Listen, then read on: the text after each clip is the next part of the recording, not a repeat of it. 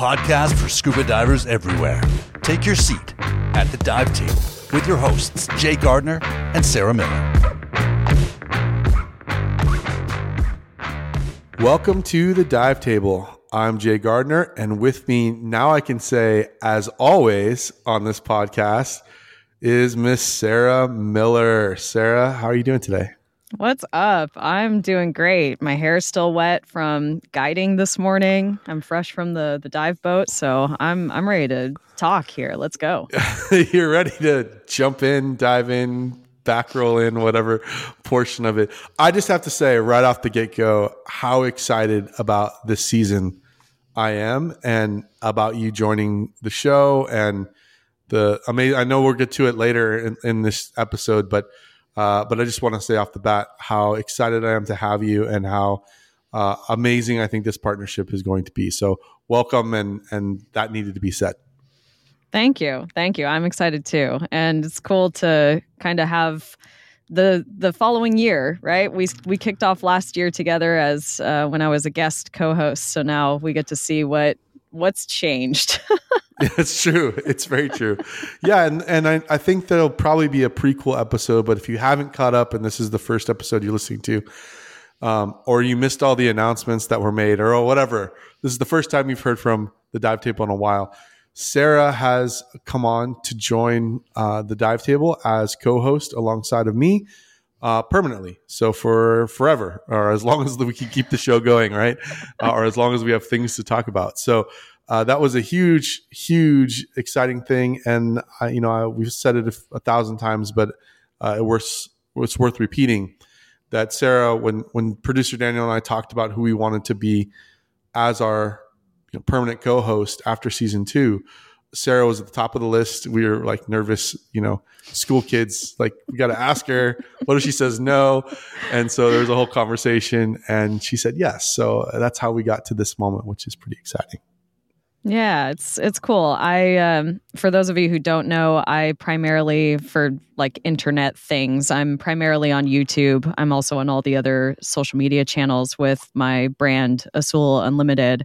And I'm just excited I don't know much about podcasting. I'm excited to like learn this format and be able to connect to people in a different way, because this is very intimate, having a conversation and sharing it with people. So it's a cool thing that I'm excited to embark on with you guys. Awesome. And it's going to be a great season. We'll talk about all the things we're looking forward to later, or maybe another episode, who knows. But for this episode, we wanted to kick off the year, kick off the season with the I think, annual question that we've been asking ourselves at the dive table, which is scuba diving special? I mean, why are we still doing this activity, sport, whatever you want to call it, however you define it? But why are we still diving? Why are we still spending all of this time, effort, energy, resources, money talking about doing scuba diving? So we kicked off last season together with this topic, and you were a guest co-host. So I think you're right. It'll be exciting to see what's changed in the last year. Is it still special, and why? So you have any highlights from the last year you wanna give the listeners out there of what's changed? Or oh my gosh, so much has changed. I mean, this year has been wild for me. I've really been working on my brand and community building. I live in my van and travel, and it's allowed me to meet people in person, dive with them. I just ran my second Baja dive expedition, and I had 8 people join me who had found me on the internet and knew me from my YouTube videos. Like, I had never met them, which was like, I'm getting goosebumps thinking about it, because that to me is so like, it's so wild and life-changing. Like when I started YouTube, there wasn't this idea of like, oh, I'm going to be an influencer, because I hate that word.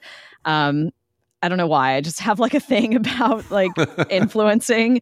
But I don't know. I just didn't think of it as a possibility.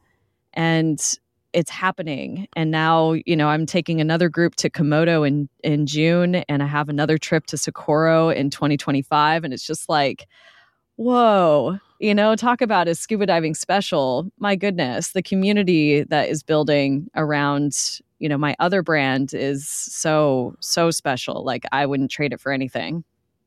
Yeah. When you started that, it was kind of coming off of the heels of closing down the dive shop in Komodo and not, I'm paraphrasing, you can putting words in your mouth, but you can say it for yourself, not really knowing what the next chapter held. And this was kind of like a passion project from what I understand for you. And so to see it in the last year bloom, I'm sure has been amazing from your eyes.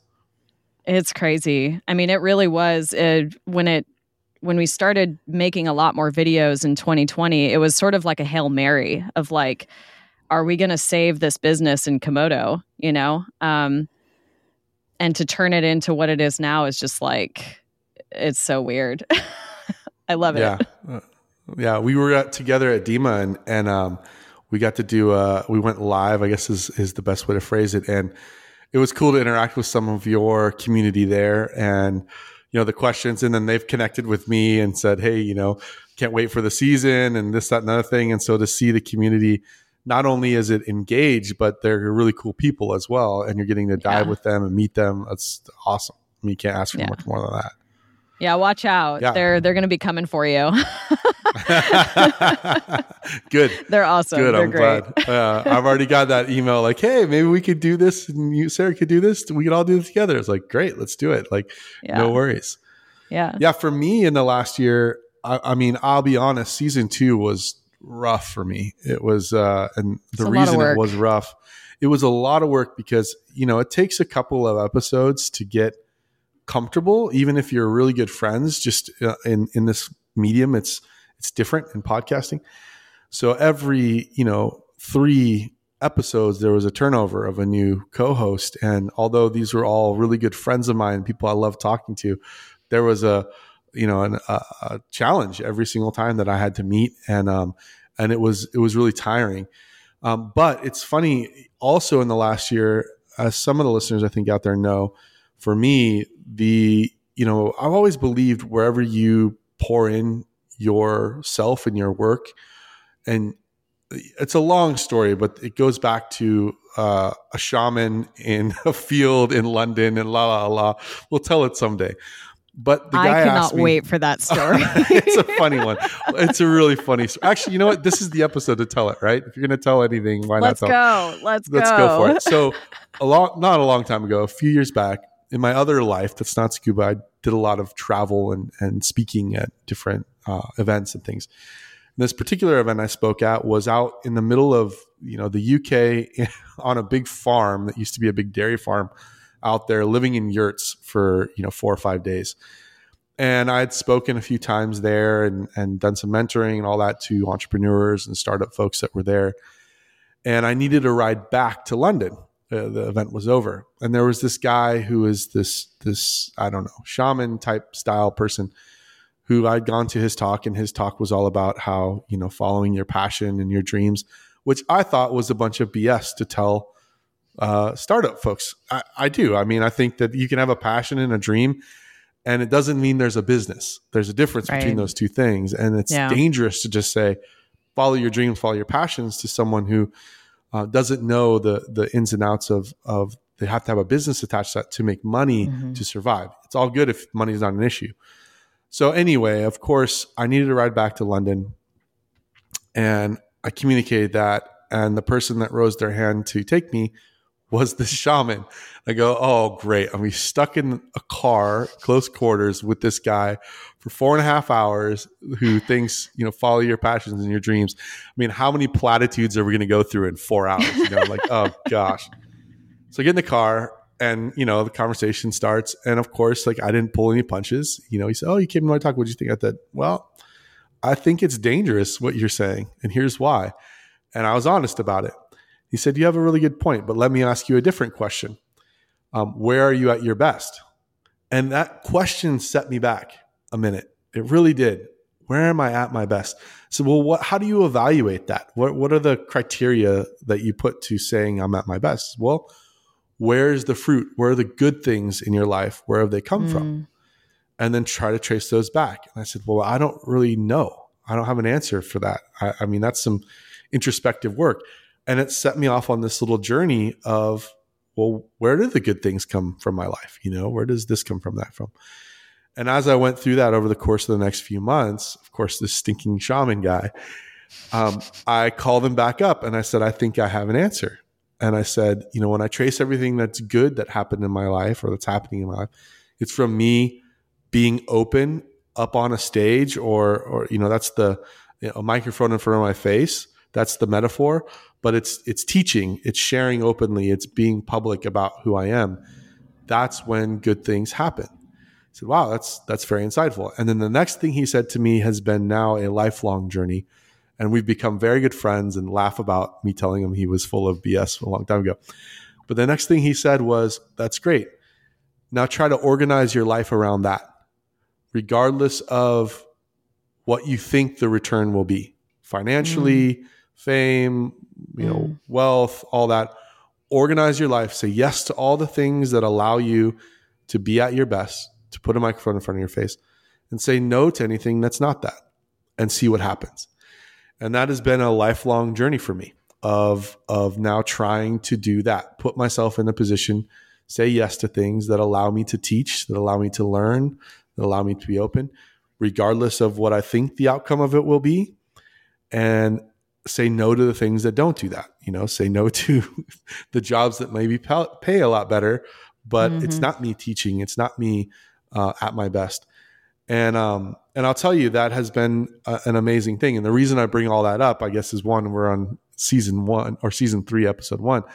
You can tell these stories. But the other reason is I believe that when you're at your best and you're starting to put yourself into that's where the fruit, or that's where the payoff, or that's where good things start to come from. And so I see it with you, with Azul, and the you being at your best. You keep on telling me to embrace the goofy, embrace the fun, and that's all it is. And that's what you've been doing, embracing yourself, right, with Azul, which is amazing. Yeah. No, but that's powerful. Ahead. That's super powerful. I love that tip, and it doesn't have to be, I think for me, so many of us, I think because a lot of people struggle financially or whatever, like we're always looking at how we can make things be a business or whatever. But like, you can also like just get your life to have those things without making it your income. I think you were looking at it from an entrepreneurial, like you got to make money and everything. But like, you can also bring that energy into your hobbies and the way that you connect with your friends and stuff. And like, maybe that's not how you make your living, but it impacts everything else, right? It makes everything else better. I don't know where I'm going with that, but I think it's topical to like why scuba diving is special. No, absolutely. I mean, I think it's something that when you judge wealth or resources with only a $sign or a pound sign or whatever currency you're listening to this in, sign, you miss a lot of the other pieces that are there. And it's true, when you pour yourself into something, the fruit may not be, you're a bajillionaire. It may be riches in other different ways. And that's what I've experienced, right? I mean, scuba is, for me, a lifestyle at this point. It's a way of being. It's a thought process, and that's what's changed in the last year for me. Is I set the intention, I want to make scuba what I get to wake up and do every day, and that's not true yet, but it will be. And what's great about that is in this last year, I took the big step of now becoming co-owner of UTD, Unified Team Diving, a training Congratulations. agency. Yes, thank you. Yes, and it was a big surprise. It was one of those out of the blue. I got the phone call from the CEO, and who I knew well and love what UTD stands for. And he said, "Hey, I want to hit you with a weird question. What do you think about coming on as a co-owner?" And I was like, "What?" Like that wasn't even in my thought process of something to do. And it goes back to that principle. Say yes to the things that put you in position to be you, and say no to anything else. And so I thought about it for probably 30 seconds. Does this put me in a position? Of course it does, to teach. I have a training agency, right? And to make that better. And do I believe in UTD? Do I believe in what they stand for and who they are and all these things, which was a yes already. And so I said yes. And it took a few months to work out the details and do all the paperwork and but now I'm officially a co-owner of the training agency. And I see it as an amazing opportunity to transform people's lives, as it did for me. So that's big, huge change, other than I moved, which everyone knows about. I moved back to California, but big, huge change. But anyway, we're all philosophical and off into the shamans and in the fields of the UK now. This is a good way to start the season. I feel like it's going to be. I'm feeling grounded. There we go. We're all grounded. We can give our ohms, our deep, breaths here and move on. Okay. Well, good.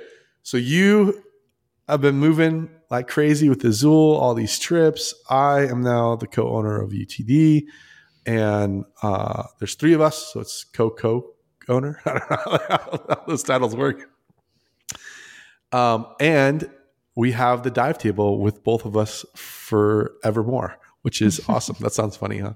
Forevermore, at least until we either run out of things to talk about or we can't do it anymore. But let's get into maybe the fun of this episode, which is diving still special to you? Is it special? If it is, what makes it special? Is it something that you want to keep doing? Is it something that's now a job? Both of us now work in the industry. We're both instructors. What is it about diving that makes it so special to you, Sarah? So floor is yours. Oh, man. Well, I already mentioned, for me, the big theme this last year has been community building. And it's been so much more special this year than ever before because, when I first moved into my van, I was so broke. I was trying to recover from losing the business and it was bad. It was really bad. And I spent a lot of time sleeping in cities, urban camping, because I just couldn't afford to do the influencer, van life thing of going off to all the national parks and going across country. And I couldn't do it. It just wasn't an option. But I don't know. I stayed positive through it, because I guess I just knew that I had to. Otherwise I would slip into a depression and, just not be okay. And I have a lot of different communities in my life. And, I've mentioned this to my following. They know about this. I'm sober. I'm in recovery. And that community carried me through all of that tough time, And what I've found with getting my feet on the ground and really getting to know the people that are following me and have learned from me online is that this community can kind of be that for other people, where maybe they don't have communities in other ways. And that to me is so powerful. I have been able to meet people that are just looking for that. They're looking for a connection and to feel empowered and just have something magical in their lives, because when we have these moments of, even though we're virtual, right? But I feel connected to you as we're discussing things, right? Especially because we've already brought shamanism into this.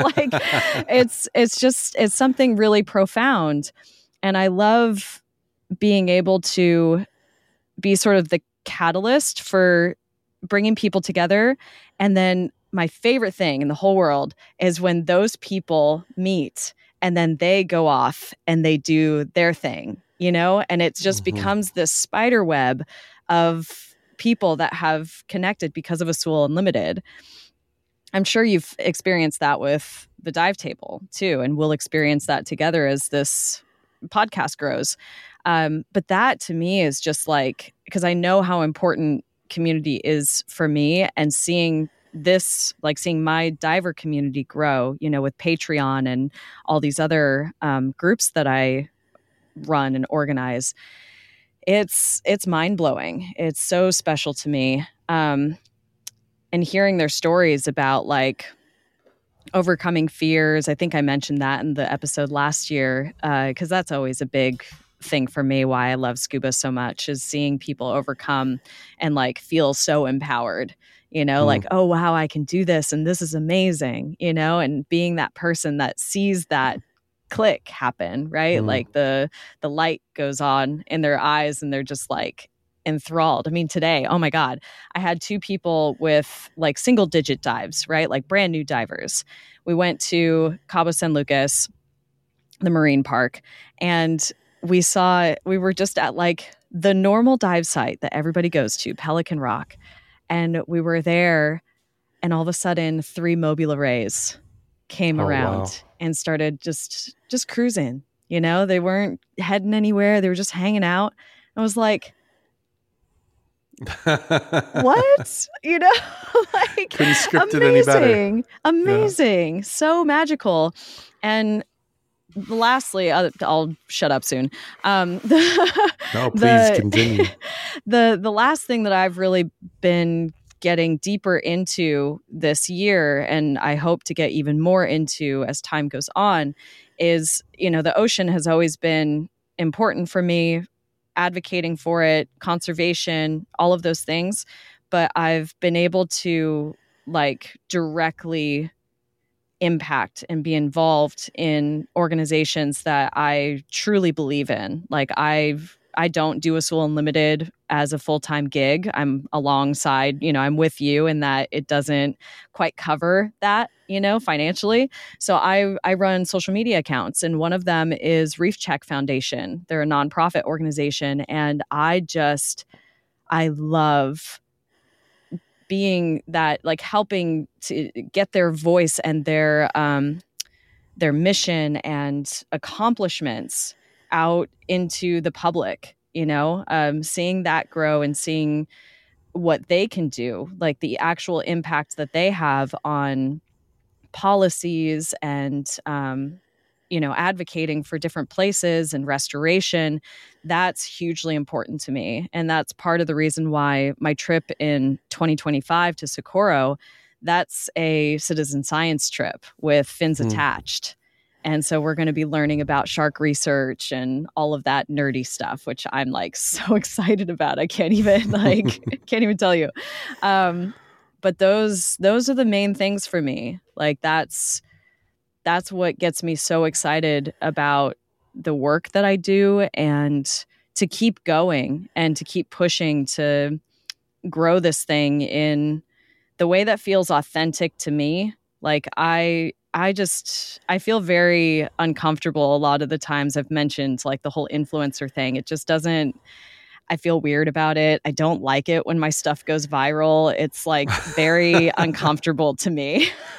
And so, which is really weird because that's like exactly what somebody in my position would want. But I don't know. I'm kind of a strange person. But yeah, I don't know. That's something, that's what I see in diving. That's my love letter to it. Yeah, it's amazing. I mean, so you mentioned community, and I think that's such an interesting aspect of diving. And maybe, there's something like 2.5 million divers worldwide that they consider active. And, what I've learned being in this industry the last few years has been just how small it is, and how Tiny. Interconnected it is, and how relational it is. I mean, it really is, they call it retail politics, but it really is door-to-door caucus politics of people know people, and the memories are long, and sometimes those memories aren't great. You've heard a lot of different stories and things, but the community aspect, that was something that was surprising to me getting into diving, was how much diving is a team activity or a shared activity. And I remember a long time ago, it's kind of a sad story, but I think I was in Belgium, and it happened to be, these two events crossed over on my birthday. So I just was going to spend my birthday in Belgium. And there's this city in Belgium that I love called Ghent. It's kind of a college town, old Trappist monks breweries and things like that. But it has a very Gothic feel to it. The old castle's still there. I said, oh, well, I'll spend my birthday in Ghent. I love that place. I'll go there. So I did. I went and had an Airbnb there and, along the river and all this stuff. And I remember walking around Ghent and just loving it, and let's be honest, the Belgians, get some things right. Number one, if you're getting chocolate right, I mean, that's pretty amazing, but not only chocolate, then they've got the Belgian waffle. So, I mean, come on, waffles are right. Then Belgian frites, which are basically the, origin of French fries, which are amazing. And then Belgian beer. I mean, beer, waffles, fries, and chocolate. I mean, something's happening right in Belgium. I'll just say it that way. And if you're spending your birthday around those things in an amazing city, it should be this lovely, incredible thing. And it was and it wasn't, because it was by myself. And I remember years later, a colleague of mine, we happened to be again in Belgium, and I said, we've got to go to Ghent for a day or two and just hang out. And we did. And he was a good friend of mine. And it was like a whole different experience walking around showing him, here's this and here's that and here's this thing I went and did. No, we have to have a beer on this bridge because of blah, blah, blah. And there's something about the shared quality of a space, of a place, that creates that community. And I think diving in the same way, because so few of us get the opportunity to really go underwater and see what's down there, and we're to experience it in that way. And regardless of your, configuration and, your training and this stuff, throw all that out the window, that we all get to go underneath the water and experience something together. And, there was this great project of like before and after photos, before the dive and after the dive photos. And they would take a picture of people before they went diving, then take a picture right when they were back on the boat or right on the surface. And there's just this smile and this release. And then it's shared with somebody else. And that's that community piece. And to me, that was very surprising. I didn't expect that. I didn't think about scuba diving in that way until I started to experience it. And I also think for me, it can be a double-edged sword, this community piece, because I built up an amazing community in Texas, and with trust and people that I could get in the water with really complex dives and felt good about it. And here it's been different in California, in the sense that it takes time to build those relationships. It takes time to get in the water together and feel each other out and know, be interested in the same things. And so I've been lacking that a little bit here in San Diego, trying to rebuild that, being brand new to this community. Yeah. I have an idea then. When I come back through San Diego, we should do like a meetup. Yes, absolutely. Yeah. That would be a lot of fun. Yeah. Yeah. We'll do a little diving meetup. Yeah. So it'd be so I cool.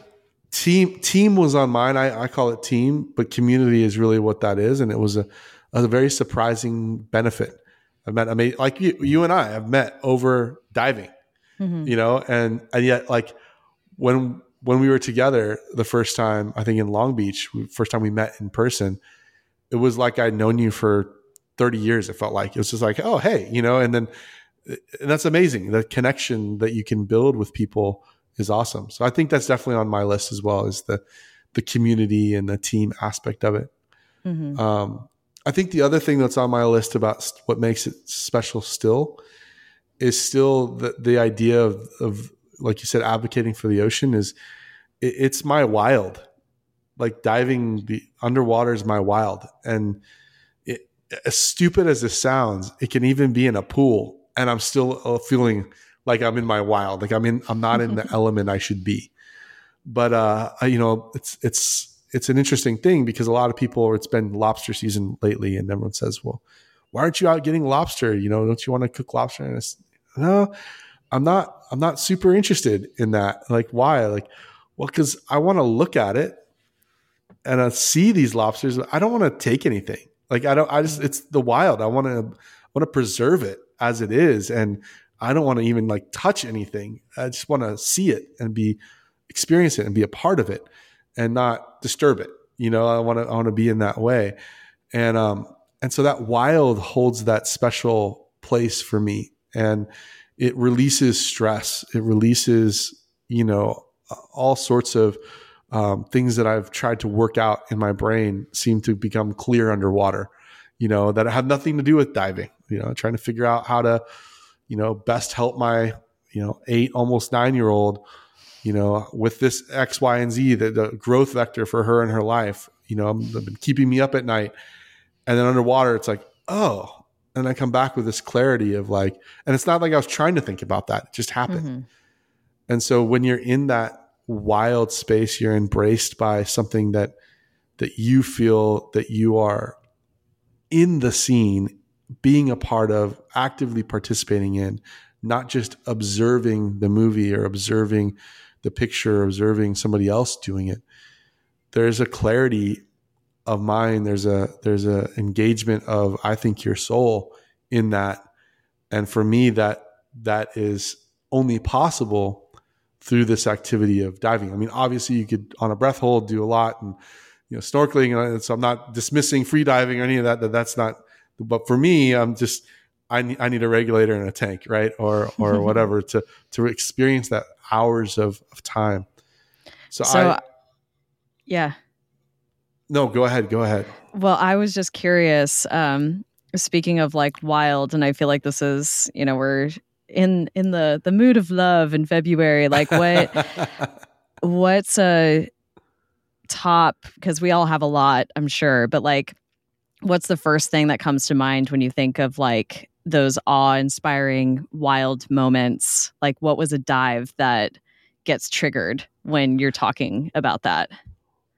There's a couple, and there's one that immediately came to mind. That's more, I feel stupid about it, but I also am just like, wow. It was the first few times I've been diving out here in San Diego, and in San Diego there's this shelf basically that houses a bunch of different marine life, and it's not a highly decorated coral shelf or anything like that. It's kind of rock with some sea plants growing on it and this sort of thing. And, it doesn't teem with life. Like, you don't think like, wow, this is, there's fish all around me. And there's, kind of like what you'd see in a normal reef system. It's kind of hidden away in the rocks and in the little tunnels that are dug and things. And I remember, I don't know, it was my 10th dive or something like that out here.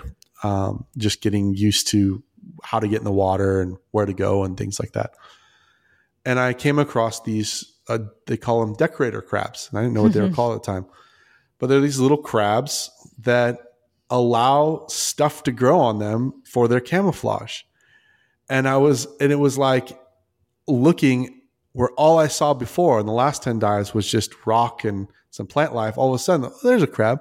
Oh, there's another one. Oh, those guys are good at hiding. And then I started to obsess over it. And I spent the entire dive just like hovering over a couple crabs with my camera, trying to get those few little videos and things of just how my eye had missed all of that before. And now my eye saw it. And then how funny they were to, they would hold so still, like they were convinced that their decorations had me fooled. And I was like, no, I see you, dude. Sorry, I do see you.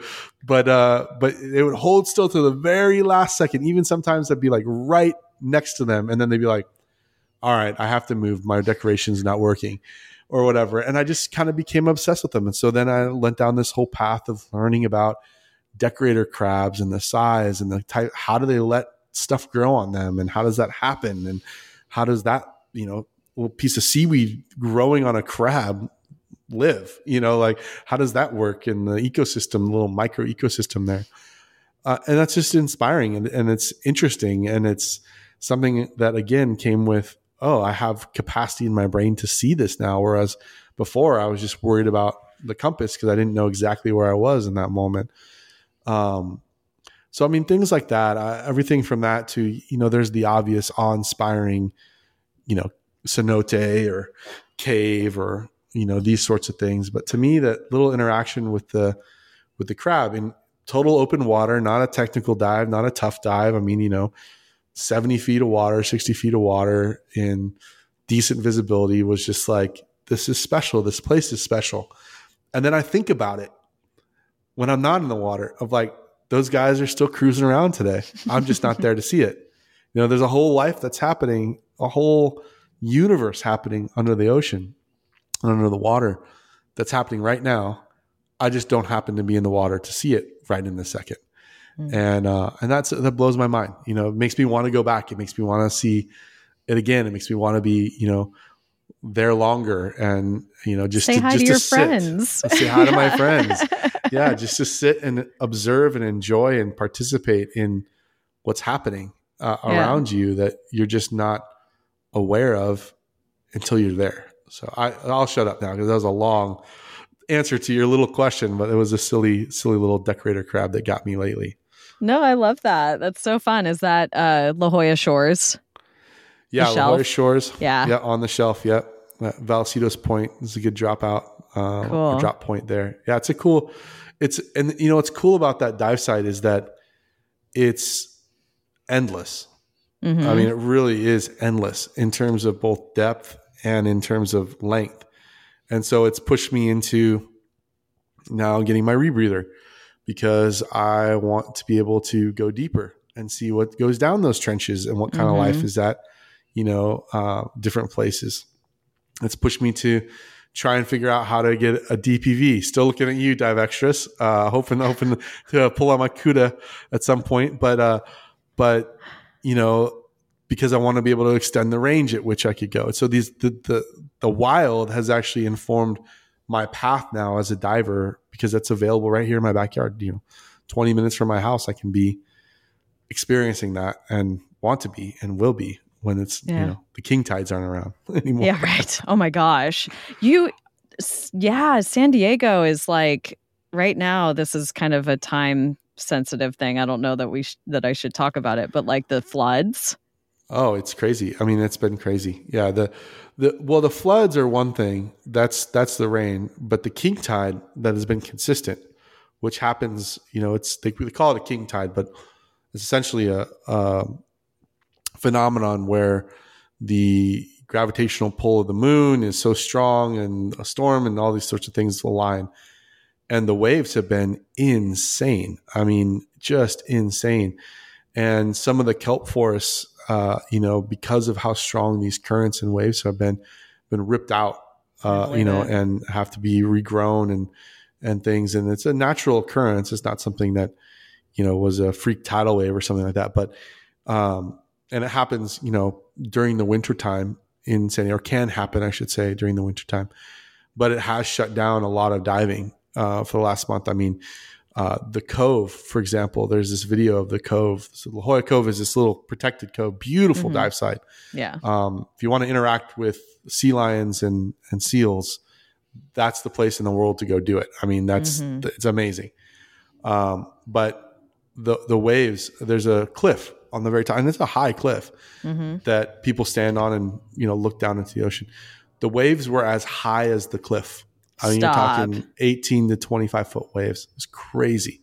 Oh my God. So it was no diving for anybody. But here's the interesting part about all that is that because of how strong all of that activity has been, and it's ripped out things like some of the kelp forests and things like that, which I've heard also up in Northern California, the same.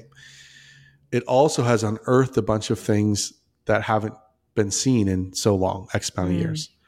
It's like there was a picture one of my dive, friends posted up out in the cove of this like wagon wheel that he found.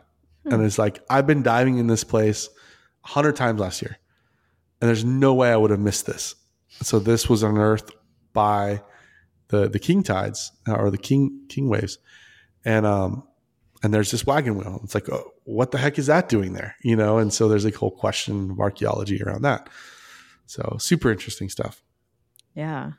Oh man, I really love that area. I was just thinking about your story about the decorator crab made me think about one of the first dives that I did in La Jolla Shores, and it was pretty early on in van life, and like in my solo diving career, and so I wasn't necessarily like on edge, but maybe I was a little bit, because it's a long surface swim, right? And It's I a was long going out, surface swim. I was going out by myself for a dusk dive. So the sun was starting to set, and a dusk night dive. And I remember I was heading down that shelf, and a sea lion scared the life out of me, like completely buzzed me from behind. I screamed in my regulator. I think I have a video of it. And then just continued to, swirl around like they do, and then finally left. But I will never forget that. I was so surprised and scared in that moment, but then it was like, it's fine. Like they're supposed to be here. Exactly. Yeah. Nothing Just going on. crazy, crazy. I love that dive site. I was thinking when I asked you that, I was thinking about one that stands out for me. And I mean, like you said, there's so many, but I think one of my favorites was also in California. So this is like really promoting California diving here. California diving, there you go. Yeah. Sometimes it's great. Send it to the tourism board for sponsorship. There we go.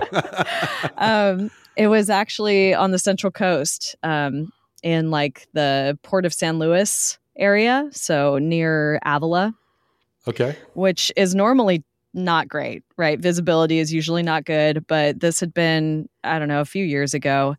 And it was a season when there were just no waves for a few weeks. Like all the surfers were all bummed because there was just no activity. But of course, scuba divers, we were stoked and had great visibility. I was supposed to go out to teach a class, but I had extra time. I like got there early or whatever. And I decided to go for, I think this was actually like my first solo dive. And I think max depth was like 35 feet, like just because I wasn't confident in doing that kind of stuff. And I just didn't want to get in over my head. Right. But I had to see it because the water was so clear. I couldn't believe how clear it was. And got in the water and then had like 4 or 5 harbor seals just like playing with me. And I was there by myself and they were just, zipping all around and dodging in and going. I mean, it was just a show and I was laughing so much. I think those moments, they're so simple, and especially for people that dive in places, dive in California, like you see a million harbor seals, you see a million sea lions, but it just never gets old to me. Like those moments of just being there and witnessing, like you were saying, it's very cool. One of my lights died, so I'm going to move this over here. Nice. Yeah. And I think the other thing that was on my list, so beyond it being wild and having those experiences and the community piece of it, I think the other piece, and this is probably just me, but I just like geeking out a little bit on the technology. And what I mean by technology is not like computers and things, although that's part of it, but just gear and gear configurations and rebreathers and reasons why and things, because it is something that like we cannot do without that gear, right? We just haven't evolved backwards, I guess, enough to be able to breathe underwater. And so because of that, we've either got, whatever we got in our lungs, or we got to take something with us.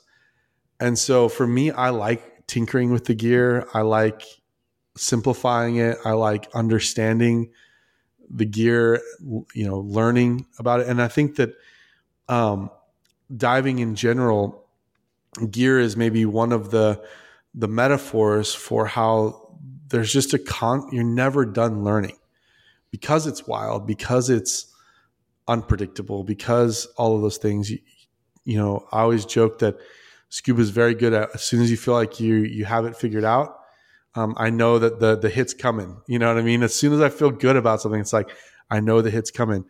And whether that be a new piece of gear, or it be a new environment, or it be the same environment with a new challenge, or it be new teammates, all those sorts of things, you're never done learning. And I really enjoy that all of the learning, the tinkering with your technique, the tinkering with your gear, the wow, I didn't think about it in that way.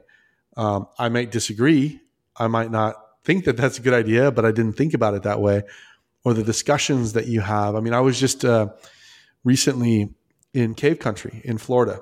Mm-hmm. We dove, the mill pond for 4 or 5 days. And then we went on down and did, High Springs for another week, and just amazing diving and meeting people and community and all that stuff. But just the conversations you'd get into that were so nuanced about a certain thing. It's cave divers, especially, I feel like, have a strong opinion about certain things. And some of them are just stupid, in my opinion. And some of them make you think like, And some of them you go like, well, I guess it's dependent upon these other things that you have to believe in for that to be true. And so, there isn't a right answer. There's the right answer for you and what you feel like puts you in the position to be as safe as possible and those sorts of things. But the fact that you could talk about it endlessly for weeks on end with strangers is something that's special, and cool.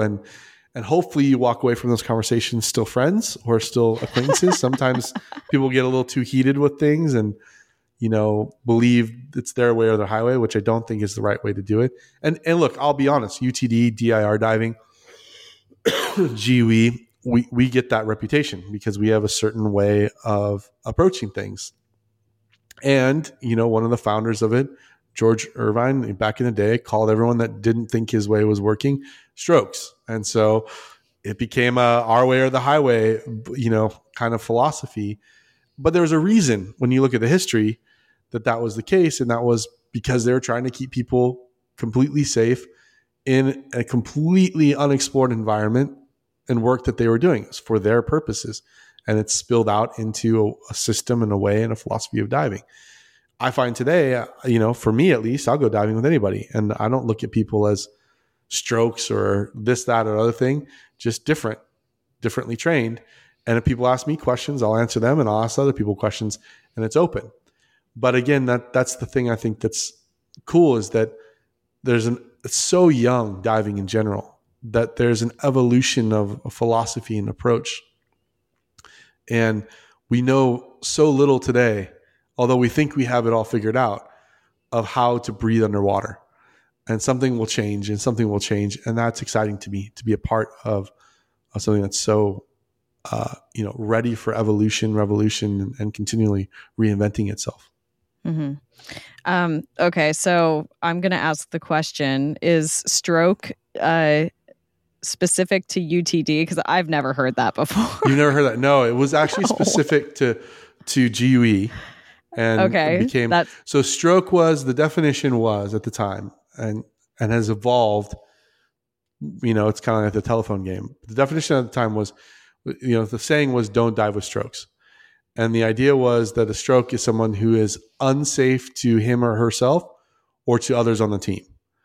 So they have a mindset that they're right, or a configuration that is unsafe to you or to themselves.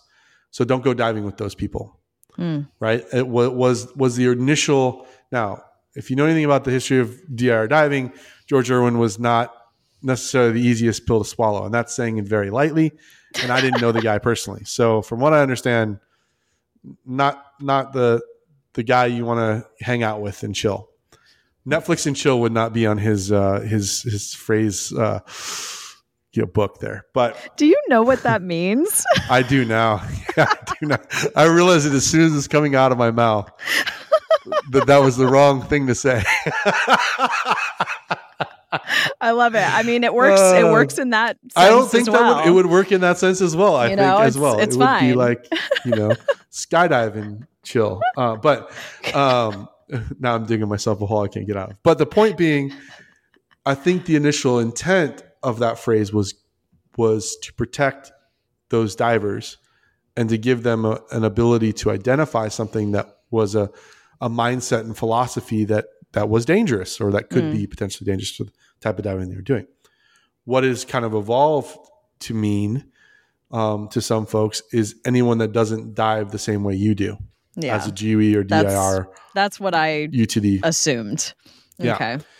And that's not how I would use it.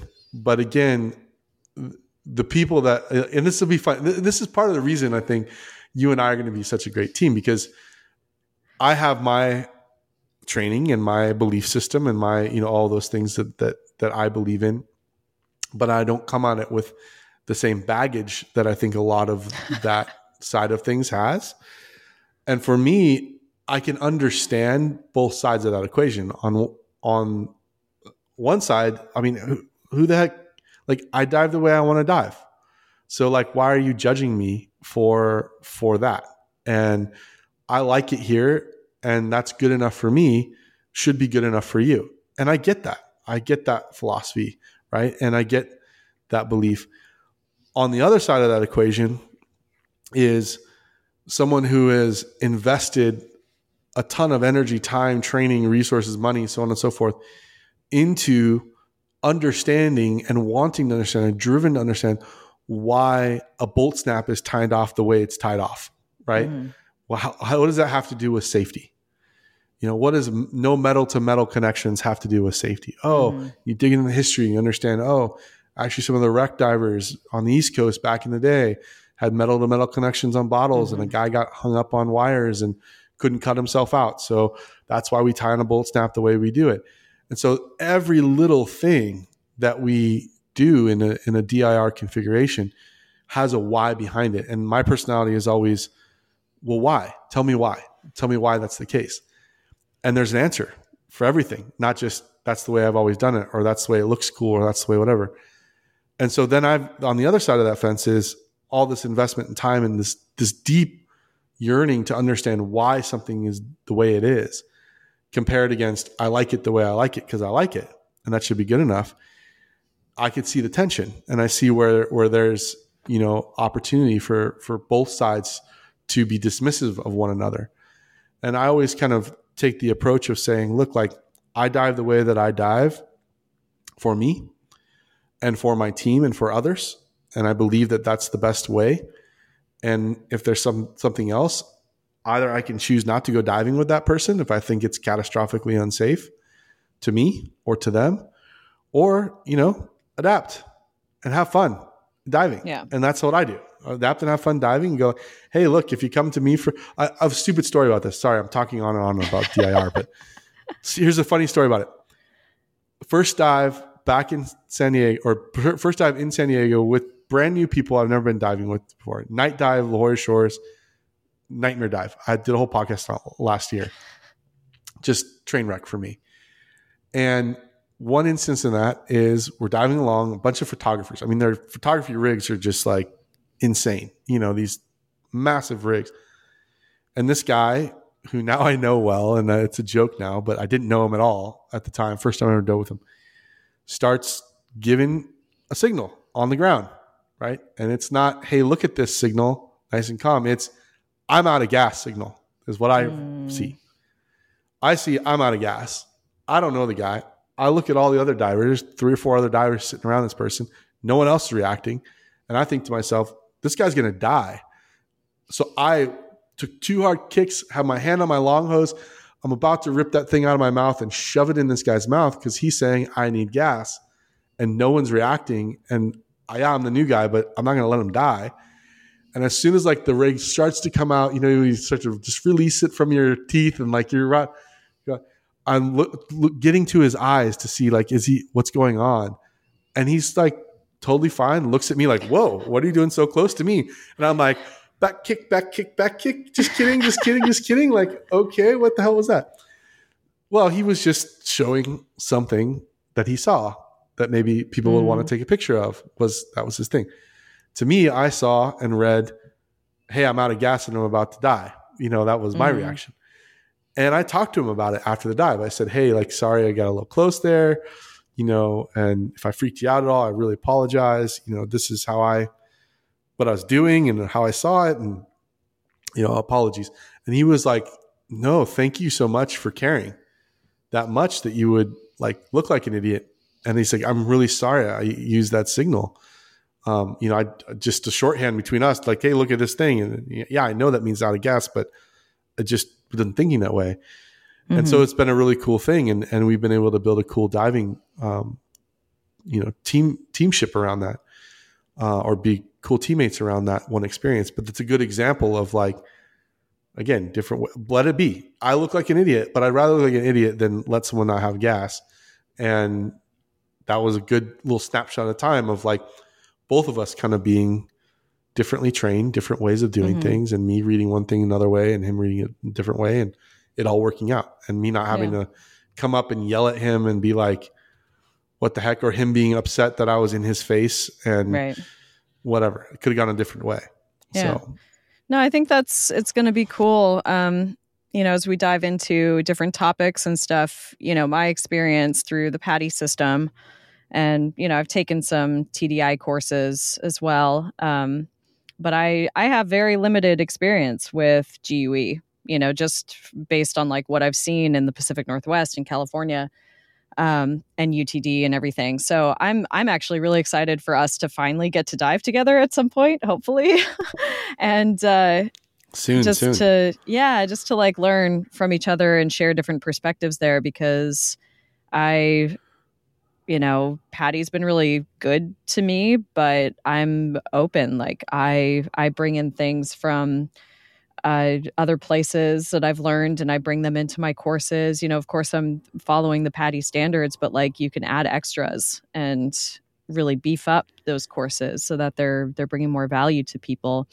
And I think it's going to be cool to have those discussions, different perspectives from our very, like, varied experience between the two of us, Absolutely. I mean, yeah. And I think that's one of the things I'm looking forward to the most about our partnership is learning from each other and learning from our audience and from the Scubaverse out there, and being able to connect. I mean, neither one of us get paid to do this, and yet is a good phrase for this, but that's also not necessarily the driving force behind everything is money. There's a richness beyond that, and getting to connect with people that are fans of the show, and people come up to me, and I'm sure, like, you get this all the time, is hey, I feel like I know you, and I don't know this. I've never met them before. Like, I feel like I know you.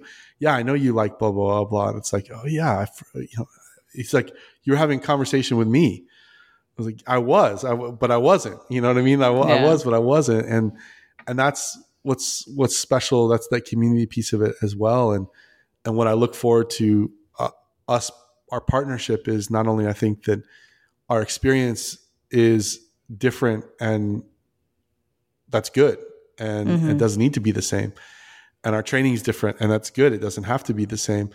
But also our minds are different. Our approaches are different. How we see something may be different.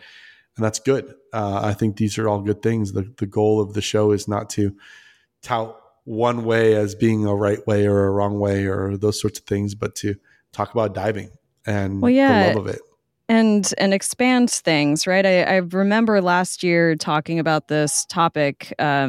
You had listed a lot of statistics, right? Like, we talked about what the average diver looks like and all of that. And we talked about the still wildly lacking, just the fact that diving is wildly lacking diversity, right? Yeah.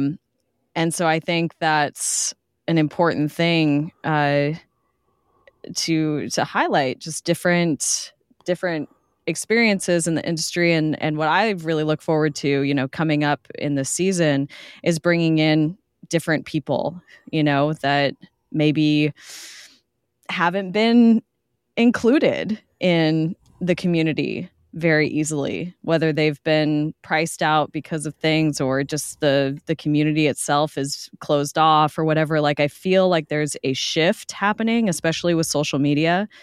And it's so beautiful because people younger than us, are making diving even more accessible. And it's just it's looking really good. It's new people are coming in, and we're getting a lot of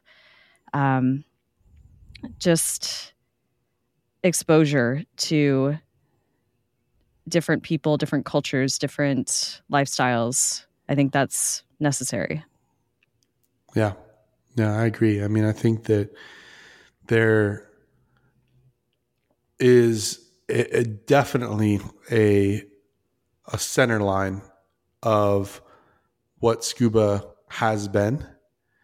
And I don't know, you probably, I geek out about some of the, Daniel calls me a nerd, but I like some of the pop culture movies and things. And one of them that's been out there has been the series called Loki, which is about this timeline. There's a sacred timeline, right? And everything else is a deviation or a branch from that. And this whole organization is built around protecting the sacred timeline and killing off branches that they don't evolve and kill off the main line, right? And what they find over the evolution, not to ruin the show for anybody that's going to watch it, but that actually there's a lot of life and amazingness in these branches. And they've been killing that off. And, this is my summation of a pop culture Marvel comic book movie, or series. But I think that the same thing's true. It's a good analogy for diving in the sense that there is this kind of sacred storyline, white, male, wealthy, person. And it's not to pick on those people to say that there's anything wrong with them doing diving, but it isn't only for them. And most of the people that fall into that line of a through line are not trying to preserve it only for them. I think there are some that do. And I think that that's sad. And I think that that's sad for multiple reasons. Mm-hmm. But I think most people that find themselves in that demographic are there because they love diving and they fit into the demographic, not because they want to, but because by happenstance. What I see changing is that now there's an opening up for that diversity, that there's other ways and other approaches. And yes, scuba diving is expensive to get started. It can be a very expensive hobby to continue.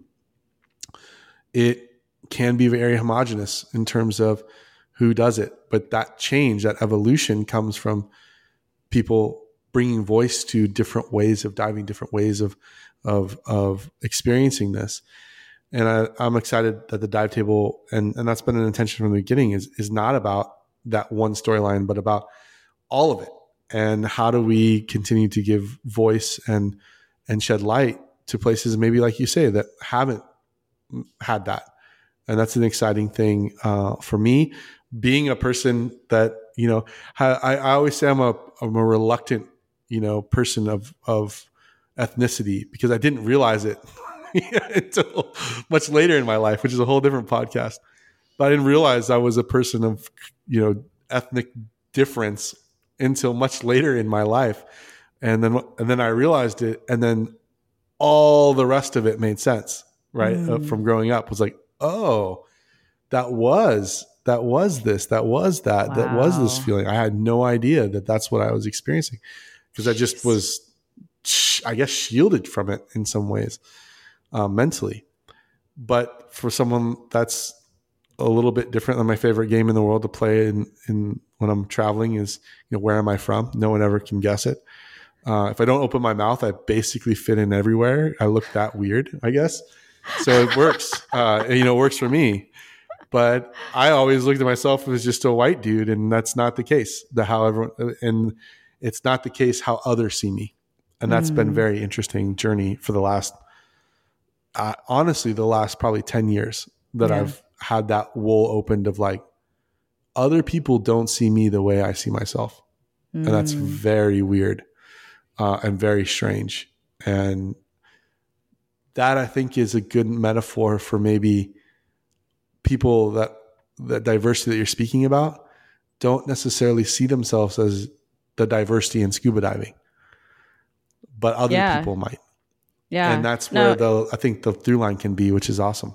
No, it's really powerful because I watched, there's this TikToker, because I'm on TikTok, you know. But she is that's a cute little TikTok dance for those of you watching the video. No, there's this woman who popped off on TikTok and just went absolutely viral because she's Black and she's discovered scuba diving and it's like her favorite thing in the whole world. And I want to have her on the podcast. Like, I'm going to send her the message because I want her to come on and talk about this experience. But she's, you know, pointed out that certain materials, there's no Black divers. She doesn't meet very many Black divers. But having her, like the way that her platform has just blown up, it's like people want this, you know, like this is why social media is so powerful, is because like we need this, you know, we need different people and we need to have it be open.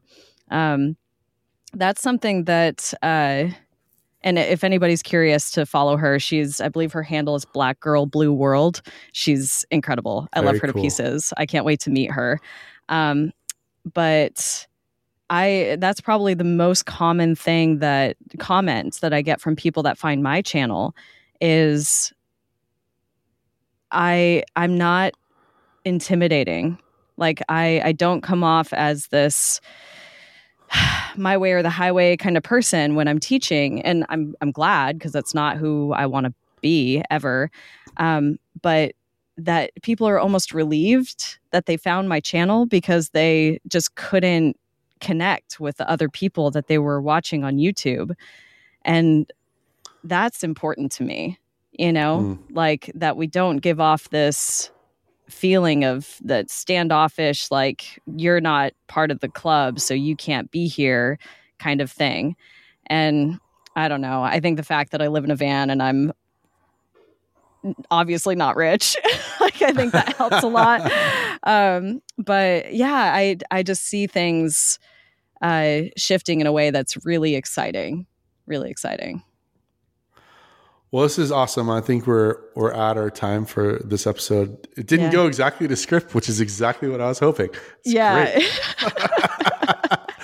I think the passions for not only scuba, but why we're doing something like this podcast just are so strong. And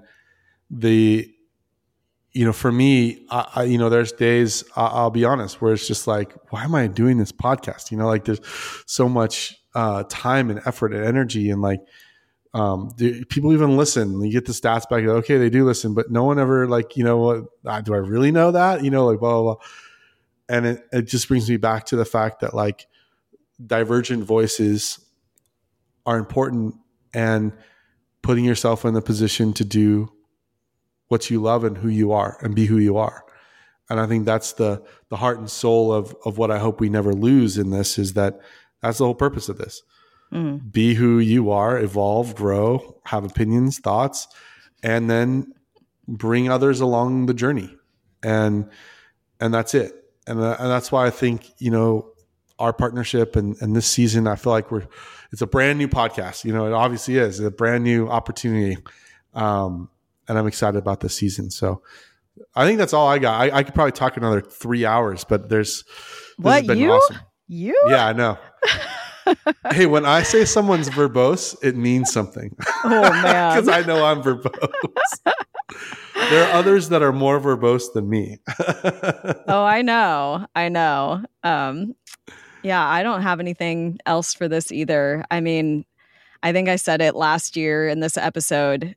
This industry has absolutely slapped me around in so many ways, and yet I keep coming back to it. So that to me is that's some kind of love. I don't know if it's a healthy love, but you know, it is. Psychologists might call that codependence. I don't know. I have a problem there. We won't go into that. That's a whole other personal thing. But it's definitely. I'm happy to be here, and I'm glad that whoever does end up listening to this is here as well, because they're all important. Absolutely. Well, good. Well, to wrap this one up, man, we have never done a good job of promoting what you should do if you listen to this episode, how you should connect with us. It always feels weird, but I'm going to try it and say, look, we want to hear from you. We want you to be engaged. We want you to subscribe to this podcast, to the YouTube channel, to Sarah's YouTube channel. We want to connect. And so I am unabashedly telling you, be a part of this community by joining, subscribing, sending an email to jay@thedivetable.com or sarah@thedivetable.com or daniel@thedivetable.com and grow this community alongside of us. So unabashedly saying we want you to join us, but let us know you're out there in this season. You're still listening. You're still engaged. And what are you looking forward to for Sarah and I to talk about over the next year in this season? Sarah, any other way how do I do promoting it? I have no idea. That was pretty good. We're also going to be working on our Facebook group. So, you know, TBD, we're working on that. But that's a great way to be more connected to a smaller community. Well, awesome. Any parting thoughts, Sarah, before we close this one down? Nope. This was great. Thanks for having me. Or I guess this is us. So you're not having me like. Yeah, I can say the same. Well, thanks for having me. Oh, the light just went out. It's perfect timing. All of my lights have died. Yeah, that's lights out. All of my lights have died in the van. There's no more. So quite literally, the show is over. Lights out. I love it. It cannot end any stronger than that. Well, awesome. Thanks, Sarah. Not thanks. I'll see you next time because we'll be doing this for the next foreseeable future together. Excellent. All right. Thanks everyone out there in the Scubaverse, and we can't wait for you to dive with us for sure. But to join us on the next episode of The Dive Table. Bye.